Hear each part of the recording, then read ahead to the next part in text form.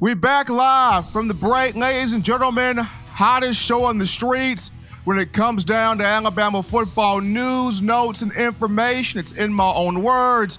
Yours truly, Stephen Smith, live in studios, Touchdown Alabama magazine. And after finishing up a discussion here with the Alabama secondary in terms of Eddie Smith and Daniel Wright, we continue with the offseason topic, bringing on former players, coaches, high school recruits, just people that know, people that understand the Alabama football program. And today, special guest in the building, special guest on the In My Own Words hotline, my brother, my good friend, somebody that played from 2005 to 2009 under Mike Shula and Nick Saban, was one of the few guys that stuck it out with Saban, coming from the Shula regime here, and a guy that's right now the proud owner, founder, and CEO of Together Assistant People Tap Inc. We got Chris C. Money Rogers. My man, what's going on? Man, everything's going great. Glad to be on your show. Proud of the great work you've been doing. You've been covering us for over a decade now, man. So you actually do real reporting, real work. So I'm honored to be on your show. Really excited to have Chris Rogers here in the building live with us on the In My Own Words hotline, giving some credentials right now. Once again, played for the University of Alabama from 2005 to 2009. Started off his career with Mike Shula, ended that with Nick Saban, a vital part of the 2009 Southeastern Conference Championship and BCS national title team. But he is the founder, CEO of Together Assistant People Tap Inc., largest nonprofit organization in the state of Alabama, trying to make this thing global. He played in nearly 50 games for the Crimson Tide, 48 to be exact. And Chris, we know recruiting is crazy nowadays. It's far different than what it used to be. When you look at guys nowadays, you're getting recruited off Twitter, you're getting recruited off social media. Guys are making these insane videos. You don't know if they're trying to impress the fan base or giving different fan bases a heart attack. It's just so much different now than what it was when you were coming up. So if you remember your recruiting process, take myself and our listeners through what you endured, and most importantly, what made Alabama the school, what made Mike Shula the coach, what made Tuscaloosa stand out? Man, that's a great question, but I'm going to take you through it. For me, my recruiting process was great. Came out of Florida. So for me, I'm a big component of telling kids to go to camps. And I know nowadays high school coaches telling kids they shouldn't have to go to camp. But I went to Nike camp in Miami, and it was all the top recruits in the state of Florida. And I went there and I posted top 5 cornerback at the camp. And I had a great junior year, but just me going there, I had 10 interceptions. But once my tape matched my combine workouts and stuff like that, my numbers and measurement, I went from a kid that was under the radar to I blew up to being top 5 corner in the state of Florida, and I ended up coming to the University of Alabama. But for me, my recruiting process, Florida's a hotbed. For me, I ended up having over 25 offers, and people say how you get over 25 offers, but then I talked to a kid like a Mark Barron coming out of high school. He only had 10 offers. And the difference between I was able to have so many, a kid from Florida able to have so many offers because so many schools are coming through the state of Florida looking for talent. So, of course, you got the Floridas, the Miamis, but then also you got teams like Alabama, Maryland, Pittsburgh, South Florida, Iowa State.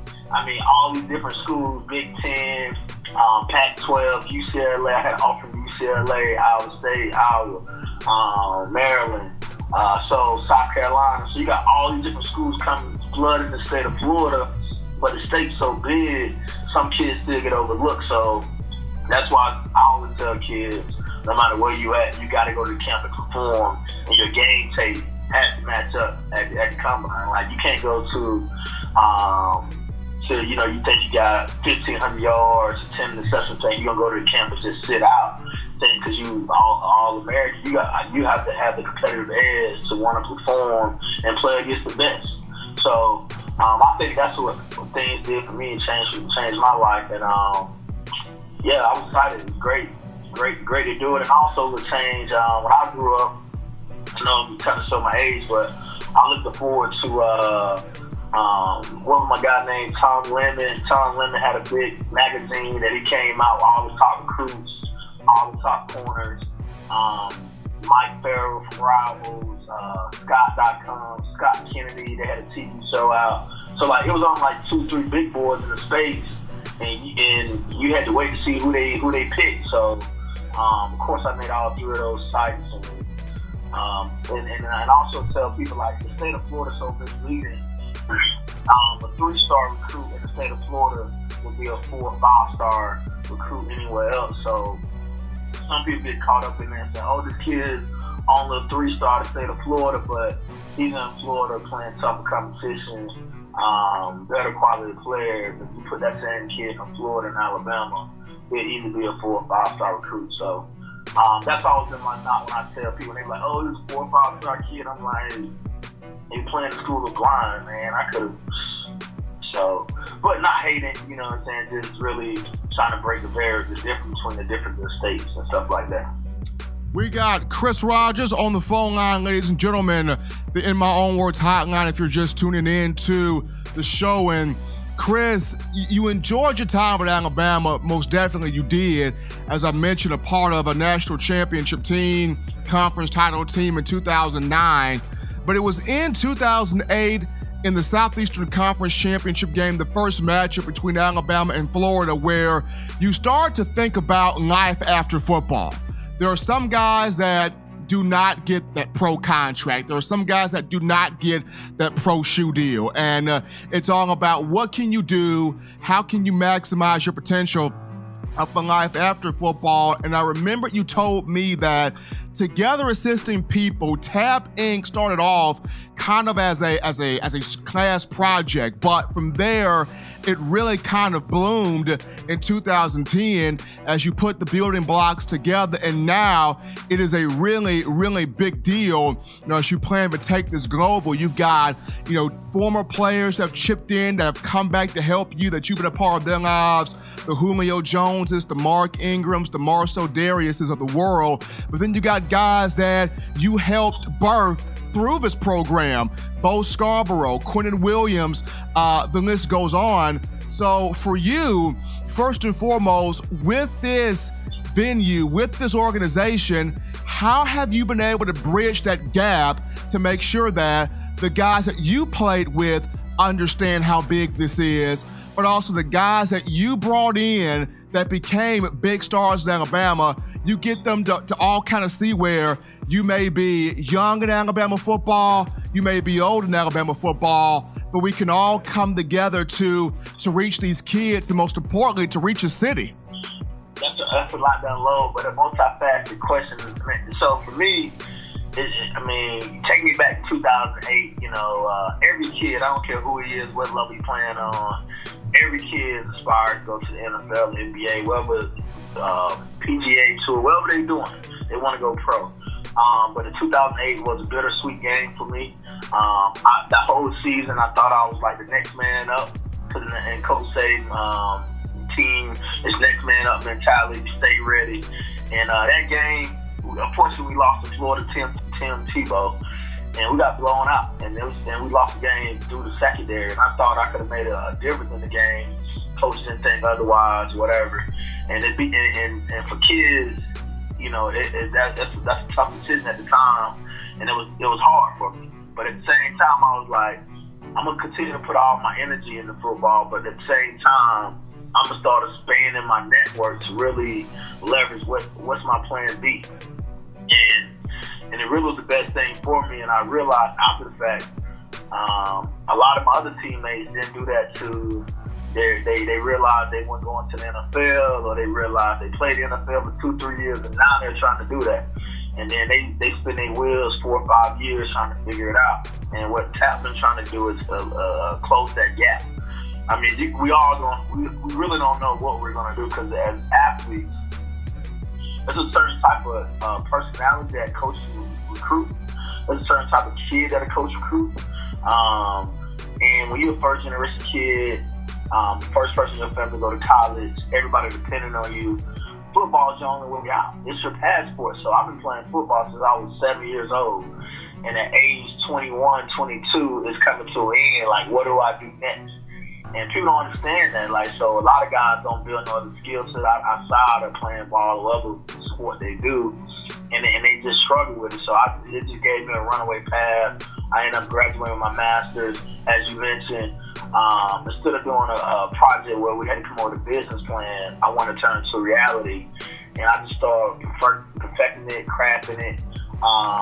And the things with a lot of athletes, they have lofty goals. And being in sports, you've been able to accommodate when you say, hey, I want to run a 4.4, I want to jump a 35-inch vert, I want to bench press 400 pounds. And you're able to do it, right? But when it comes to business world, it's not always a formula to it. So you might get told no. You may study and get a door slammed in your face, but you can't let that discourage you. You got to continue to move forward, and then also leverage relationships while you're at the university. So try to find a mentor, try to ask somebody that you're trying to do something that you're trying to go into the field that you're trying to do, and you'll find out it's not as hard as everybody make it out to be. So those things have definitely helped me. But then also I realized the cliche of being on the team with the Julio Jones, a Mark Ingram, first Alabama Heisman Trophy winner, a Mark Barron, Dante Hightower, all these players. You know, my team alone, we played 45 guys, 40 guys made it to the NFL off the team alone. And we had over 13 first rounders on the team on the 2009 team. So being able to help those guys get back in the community when they want to do a back-to-school giveaway, when they want to do a turkey drive, when they want to do a football camp, being able to do the groundwork, be the boots on the ground, because I understand what they mean to the community, and then also keeping them connected to the community, but then also bringing, let's say, Bo Scarborough through the program, or Mika Fitzpatrick in the hood, on the west side of Tuscaloosa, going rehab and housing together, so getting these guys to really be in the community, because that's really who they care. I mean, they care about everybody, but it's so few that they get a chance to really touch people that look like them, that's where they from, and it's a good feeling for them. So I think I've been blessed to put in this space, and I'm just excited about it. And also, on the flip side of that, being able to see a Quentin Williams, being able to help him with his speaking, interviewing in front of the camera, talking to him about money, talking to him about finances, and just really impacting them on an early age, when they're in 9th, 10th grade, to just start understanding the concept, so when they get older, it's not foreign to them. They're not like, don't talk to me about that. So it's all about being proactive, not reactive. And exposure is the key. So that's what we believe at TAP, is really exposing our young men's careers, opportunities, having a tough conversation on the front end. That's what we do. We have those tough conversations, and also, and nobody's perfect, and these kids overcoming a lot. So we try to minimize, the bad press before we even have the issues. So we try to work through those character issues before we get out of control. We're live on the phone right now, the In My Own Words hotline, with the man, Chris Rogers, former Alabama defensive back, a part of that 2009 BCS National Championship team in 2009, Southeastern Conference title program. He's got a book also, ladies and gentlemen. He's got the book out, Beyond the Field, An Athlete's Guide to Greatness, and so much profound material in this book. You gotta get your hands on it. It's on Amazon right now. But you talk about how to get yourself recruited, making that good ACT score, social media etiquettes, dinner etiquette, financial plan. So much impact in one book. As Rogers explains it all, you want to be able to be a well-rounded student athlete, not just an athlete, a well-rounded man in today's society. You got to get your hands on Beyond the Field, An Athlete's Guide to Greatness by Chris Rogers. So, Chris, when you look at the high school guys that you have been impacting through TAP, what does it mean for those kids to sit here and have a guy that looks like them, understands them, identifies with them, and somebody that is not just concerned about your athleticism, but you are concerned about these guys in the classroom, these guys in the community, these guys being well-rounded young men, so when whomever's in that community, they can take pride in that particular human being. What does that do for these high school kids when they see a guy like yourself really take interest in making them a total person, well-rounded person? Well, it's kind of hard for me to say what it looked like for them on their land, but I can tell you what it looks like for me on my land, because I once was them, and then being able to, because I realized nobody 5-10 years from now, nobody's gonna remember Chris Rogers scoring a touchdown in a Tulane game. Nobody's gonna remember me getting an interception in Arkansas game. But what they all gonna remember, when I interacted with them, how did I treat them? What did I say? You know, like, those are the little qualities. It seems little at the time, but it's last lifetimes. And I have people who I met at the University of Alabama, who was just a freshman that I didn't even really know, but I was just always a nice guy, like, hey, how you doing? What's going on? And now, fast forward 7-8 years later, these people are helping me fund my organization, or helping me get grants, or helping me get funding, because they like, hey man, I remember I was just a graduate assistant at the university. You know, now I'm a defensive back coach at whatever university. You got any kids that need a scholarship? Send me their tape. So it's just those little things that you just always treat people the way you treat. And just always, I tell guys, you got to pay it forward. Like, it's cliche, but it matters. Like, it really does matter. And you can get caught up in the hype because you think you're a whole five-star recruit. You got kids signing autographs, everybody for a picture.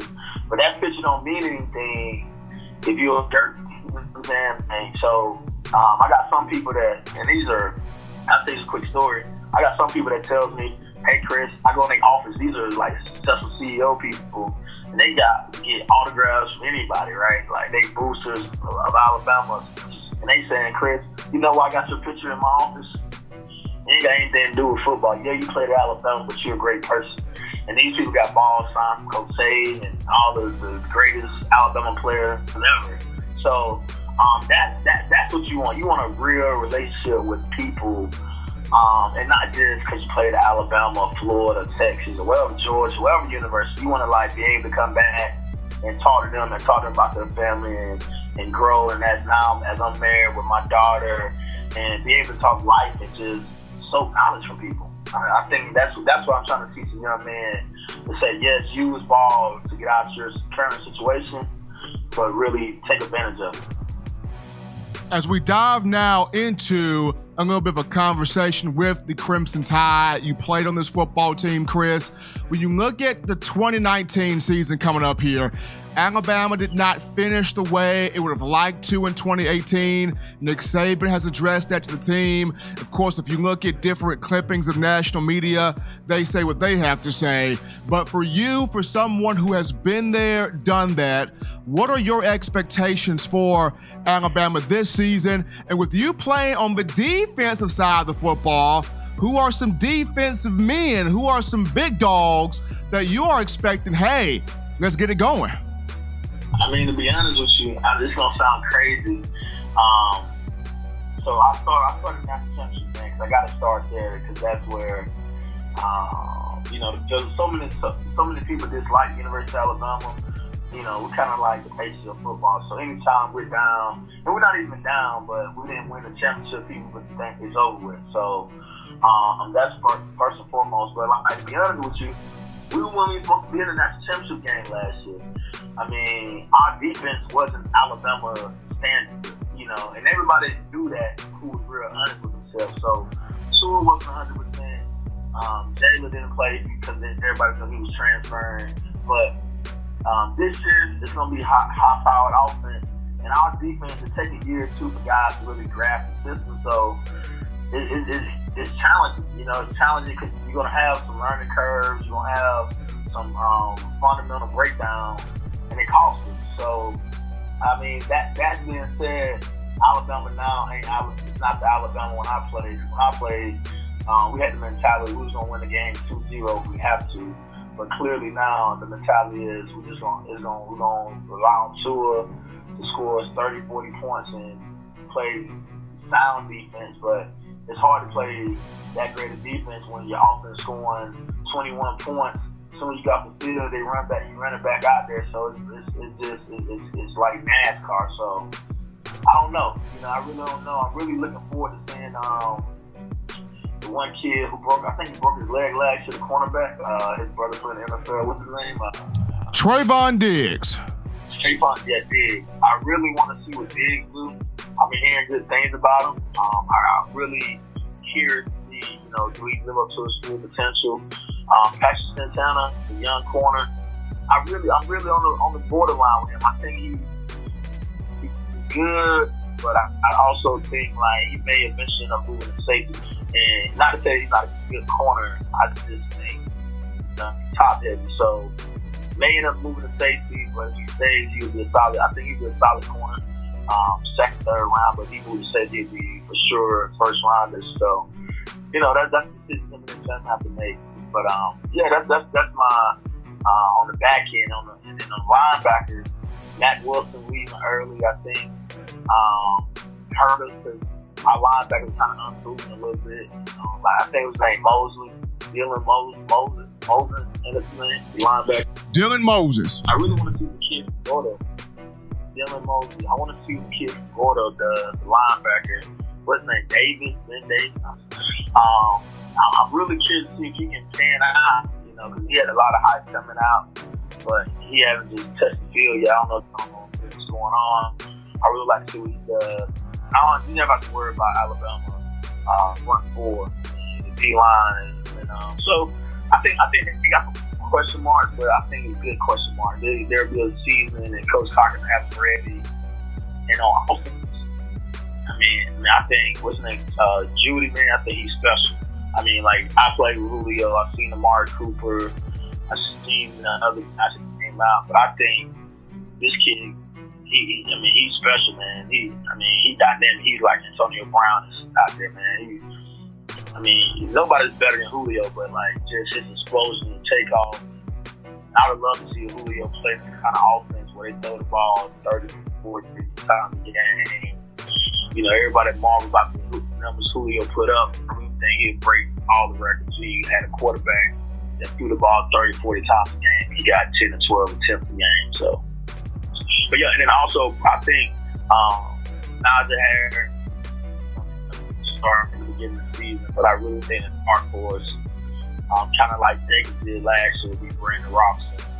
I'm tough to lose, so I think he's primed and ready to have a breakout season.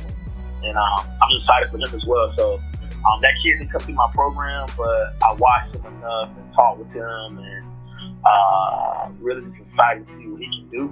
Because I like I said, knowing him, knowing his DNA, knowing his fabric, I really think Alabama fans who don't know him, by game 6 and 7, be like, man, he's the hottest thing smoking though.